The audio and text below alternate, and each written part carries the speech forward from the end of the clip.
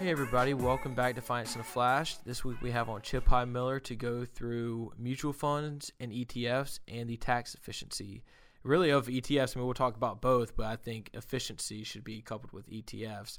And let's really jump right into it, Chip. So, ETFs, mutual funds, are really the most common investment vehicles in the world, and ETFs more so are rising and rising and rising. I'm interested to see where mutual funds go in the next 10, 15 years, and maybe we can discuss that later. But first off, I really wanted to just compare the two on an overview on a big scale of mutual funds versus ETFs, and then we'll kind of dive into the tax efficiency of ETFs and how, capital gains and that, those things can really hurt mutual funds and you owning them. So I guess to start out, let's get through mutual funds first. So, if you could, give us a brief overview what a mutual fund is, and then we'll kind of go through the characteristics of one. Yeah. So, both mutual funds and exchange traded funds they have similar characteristics in a lot of ways. One of the biggest ways is you immediately get some sort of diversification whenever you buy or invest in a mutual fund or an exchange traded fund. So there's if you're investing in a mutual fund with an investment objective of growth, so let's say, then you're likely to find underlying inside the mutual fund dozens or even hundreds of individual stocks, right? And so with one purchase, you don't have to go out and buy each individual stock. You're buying just one mutual fund that gives you instant diversification. And the same thing happens within an exchange-traded fund. You buy into the fund and you immediately get diversification. Now, they're both good and bad mutual funds, and they're good and bad exchange-traded funds. Neither one of these tools are perfect. And so you really need to be aware of the differences and the internal structure and that sort of thing before committing dollars to either of these investments. Yeah, and that's a good point that not one mutual fund can be better than one ETF, and vice versa, or one mutual fund can be better than the other mutual fund. It's really a case by case basis. But today, like you mentioned, we're going to be looking at the overall differences between the two, and we're going to start out with the buy sell of a mutual fund and how that can differ from an ETF. Where you buy a mutual fund and the price is set at the end of the day, it's not really, you can't really trade it in and out throughout the day. Whereas an ETF, you can trade. I can buy it right now, buy it again, sell it again within the course of an hour. It's really treated like a stock upon exchanges. It really is. And so if you think about that, just what happens logistically, right? So a mutual fund, the markets close, and then investors, the mutual fund itself looks at, okay, what are my redemptions and buys for the day? And then they allow those redemptions and buys to happen. With an exchange-traded fund, it's kind of ongoing. It's kind of settled in the open market, and whenever you buy an exchange-traded fund, there's a seller on the other end of that trade, and that's kind of the way it happens. It happens intraday. Yep, and so moving forward, is there I guess minimum investments is our next topic. So is there a minimum investment? I guess it might depend, but on a mutual fund versus ETF, or how does that? Yeah, I'll say that most of the time mutual funds have some sort of minimum investment, right? So, and I've seen, and sometimes they're very low, as low as a couple of $100. Exchange traded funds, there's no real minimum to invest. I guess the minimum is the share price of the mutual fund, of the exchange traded fund rather. But a lot of times now brokerage firms, I know Schwab and TD, You can buy exchange traded funds or even individual stocks, and there's no commission. So there's no real minimum there. With mutual funds, there can be. I've seen some mutual funds have super high minimums, and others are a couple of $100. Yeah, and that's a good point. And I think maybe now, I'm not sure that you could buy some places fractional shares of ETFs, or that is potentially an option in the future. Yeah, I think it will be. I think even now, you can reinvest dividends and own fractional shares on exchange traded funds. I'm not aware right now of a company that you can buy fractional shares of an exchange traded fund. I think that's coming, and we'll stay tuned for that. I would definitely agree. And another key difference is the transparency of the internal holdings, which I know, as both of us are investment people, that we look at consistently the internal holdings of ETFs and mutual funds. But how can these differ against each other? Yeah, so mutual funds are required to, on a quarterly basis, to report their internal holdings. Exchange traded funds report on a daily basis.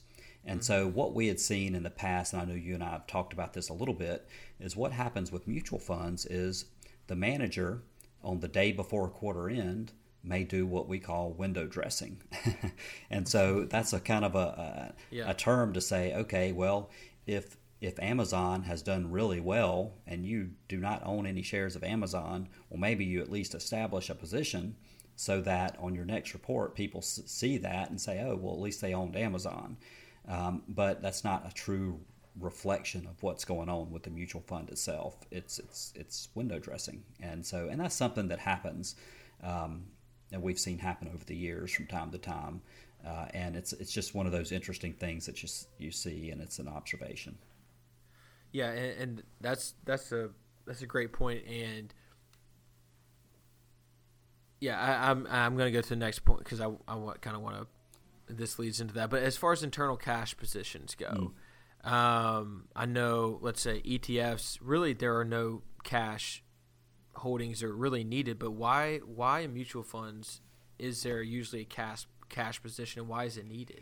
Yeah, and this is one of those things that over the years, if the market is, let's say you're investing in an equity fund and if a mutual fund has a 3 or 4% stake in cash, there's a cash drag on returns. And so even if you have a mutual fund that is the objective is the S&P 500 index, but it has to maintain a 3 or 4% cash balance, then the returns are going to be lower in a rising market, and that was a problem.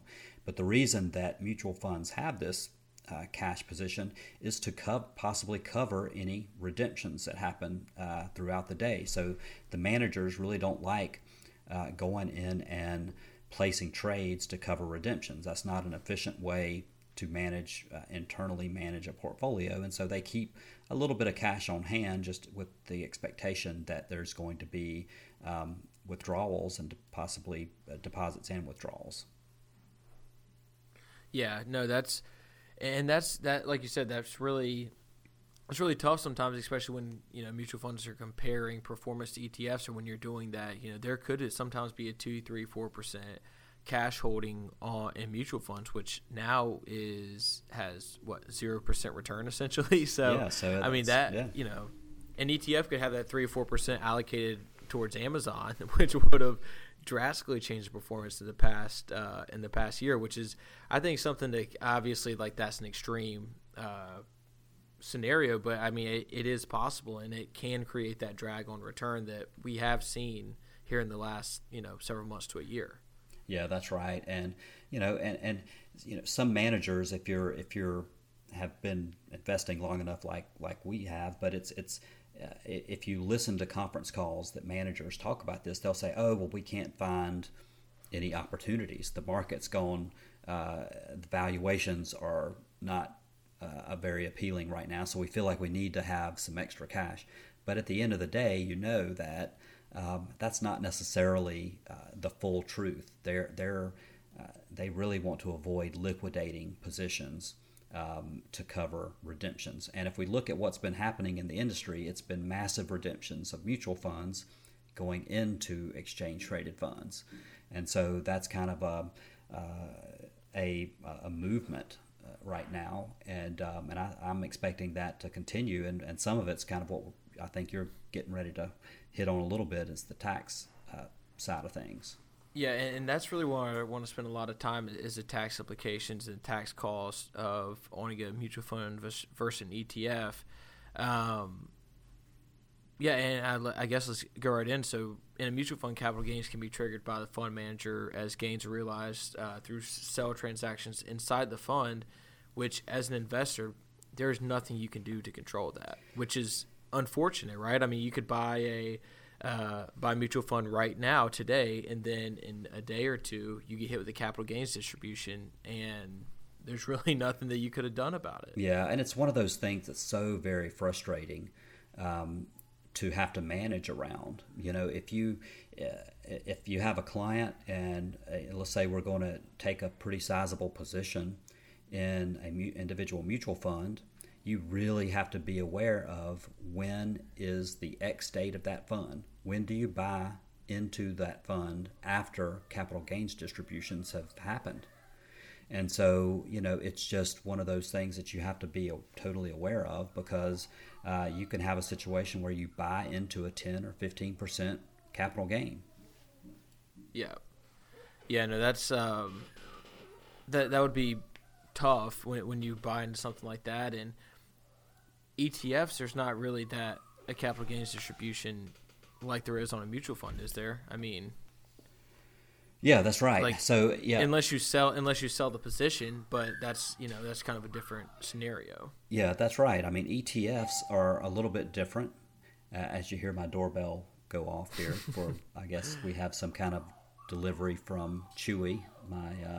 We've got the new dog. Puppy. So Chip's got a new puppy, and again, the joys of working from home. Yeah, it's interrupted my train of thought, but hopefully we can look back on this. This is commercial break. Right. So, you know, I would say that you're right. You just have to be aware of that. And because the last thing I want to do is, let's say you take a $100,000 position in a mutual fund, and the next day a $10,000 capital gain distribution has happened. Well, my position didn't experience the gains, but we're getting fully taxed on those capital gain distributions. And that's just an inefficiency of a mutual fund that does not happen with an exchange traded fund. You really don't buy into capital gains. You just buy the shares, and then the capital gains you control. So, you know, which I like, because let's say if you hold the fund for 10 years and you have gains, well, you can selectively trigger those gains. You can identify the purchases that you bought, and you can use select lot accounting, and you can kind of control that and compensate for that on your tax estimates and that sort of thing. Yeah, and that's a great point. And I mean, it's really not fair. I mean, it's really not fair in my head that you can buy a position in a mutual fund and then get hit with those capital gains, and now you didn't have the upside of the gains. Mm-hmm. I mean, that's tough. And I mean, could we make maybe you can correct me, but could we make a blanket statement, or does it depend on the mutual fund or the ETF that ETFs are more tax efficient as a whole than mutual funds? Well, and maybe you have an example of why or why not. Yeah, but I will say that, keep in mind, again, is kind of what we alluded to in the beginning, that there are good exchange traded funds and there are lousy exchange traded funds. So you just need to be aware of that and have your own set of due diligence. But I'll say that, this is kind of the way our experience has, we've seen this happen through the years. You have a fund that is, let's say it's an actively managed fund. There's a great manager, an all-star manager that has done a great job. Obviously, they've done well, so the fund itself has grown and gotten large. There's tons of embedded capital gains in the stocks that are underlying inside the mutual fund. Well, let's say the market performs poorly, right? So you have a down year in the market. Well, now the mass exodus happens, and you get people just liquidating their positions, and the mutual fund manager having to sell stocks to satisfy these redemptions. Well, now, as a long-term investor, you're kind of stuck holding the bag. You're going to get hit with a capital gain distribution, even though you still own the exact same number of shares that you owned before. And so we've seen this happen time and time and time again, and it's one of those things that just it drives us nuts. And I remember, gosh, this might have been 2011, I think. There were mutual funds that were distributing 20% plus of their net asset value in capital gains distributions because they had, redemptions.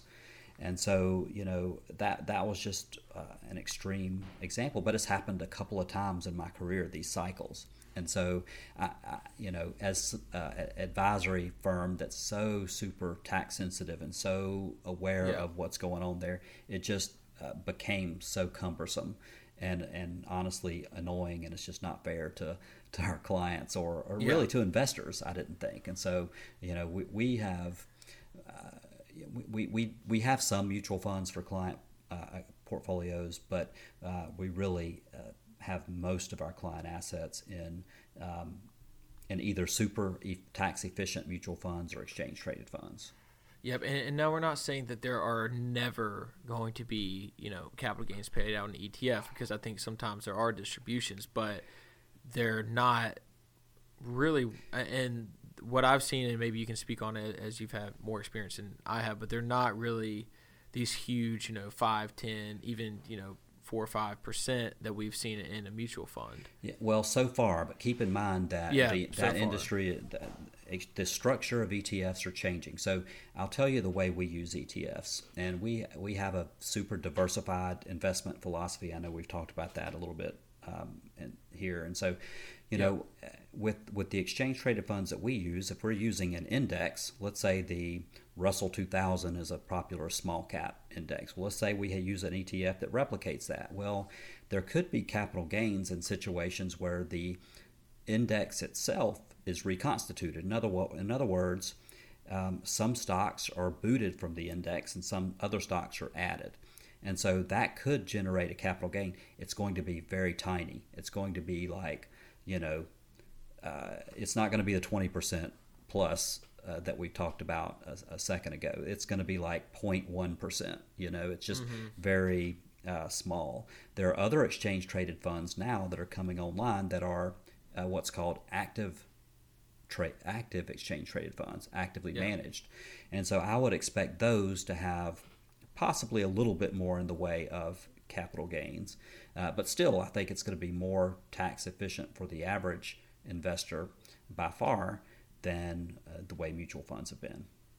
Yeah, and that's a good point. I think, ETFs are relatively new, right? I mean, mutual funds really dominated everything in the past, in the past years. Now ETFs have kind of exploded and taken that title, but I think we're still in the early days of ETFs where we're going to see a lot of different management options introduced, and that's why it's super important to not just make a super blanket statement of, ETFs are the only way to go. Like you said, there are good ETFs and bad ETFs, and that's why it's important to really monitor and to do your due diligence on the ETFs that you're investing in. And at the end of the day, Nick, these are tools. So mutual funds, exchange traded funds, annuities, CDs, stocks, whatever. These are all tools that we use to help get people to where they want to be, and from an investment standpoint, to meet their investment objectives. And so as conditions change, as the industry itself changes, as legal things change that impact these tools, we have to be in a position to give advice to people that's in their own best interest. And so, we're simply trying to adapt with the fact that, there are some real advantages to exchange traded funds. There's, by and large, not all, but the vast majority are very liquid. They are they're very low cost, and so they tend to be attractive. Now, there are pockets of bad ones, right? There are super expensive. I saw one last week that had a 2% expense ratio, which is, to my mind, that's a bad and high cost exchange traded fund. I would avoid that. So they're going to be good and bad. There's also things that the average person doesn't understand, like there's other things called exchange traded notes, and so people kind of use the term interchangeably with exchange traded funds, but they're a different product, and those have a different set of risk, and we won't go into that on this podcast, but it's just something to be aware of, that everything is not created equal, and just a reminder that you have to be kind of careful. Yeah. And again, and that's good. And as we're working to a close here, if you Chip wrote a great article. It's on our website, beaconfinancialstrategies.com, that you can, if you want to listen and follow along, we're kind of go through that article, and we have a nice table that can really help you see the pros and cons of different characteristics of both, because this is an important topic, and really a question that I get a lot, you get a lot, that's super, it's a simple question, but at the same time, sometimes it can be hard to understand, because, what actually is the difference between the two? And it can be hard to, explain sometimes, but I think, this podcast and hopefully the article can do a good job of doing so. And yeah. The one thing I'll point out too is there is a trend that we're seeing happen now, and I don't know, how fast this is going to happen, but current mutual fund families are converting existing open-end mutual fund shares into exchange traded funds. It's a conversion, and it's a tax-free conversion, and so we'll see what kind of traction happens in the industry with that. But my expectation is that we'll see that a little bit more. I mean, there's no real reason why this can't happen on a larger scale. I know only a couple of fund families have gone this route, but it's something that's an interesting trend to be aware of. Yep, I agree. I mean, that's that hits close to home, because that's happened to companies that we use as for our investments, that's happened. And like you said, I think that this is just the beginning as to transactions and moves like that mutual funds are taking to, I don't want to say stay relevant, but potentially so. I mean, that's, as my generation or the next generation goes up, a lot of people are like, why would I ever purchase a mutual fund when I can just trade an ETF, boom, boom, boom, in Robinhood just like that? Mm-hmm. I mean, it's kind of where the industry, I think, is going, and I think mutual fund companies are realizing that as well. Absolutely. So are there any closing thoughts as we wrap up here? Again, if you want to kind of follow along to this podcast, you go to beaconfinancialstrategies.com and go to our insights page, where we have an article on mutual funds and ETFs that if you're a visual learner like me and Chip are sometimes, that could help. Sure thing. Yep. It's been awesome. It's been a joy, Nick. Thank you for hosting and asking some good questions. Yep. Of course. Anyways, everyone, thanks for listening, and we'll see you guys in a couple of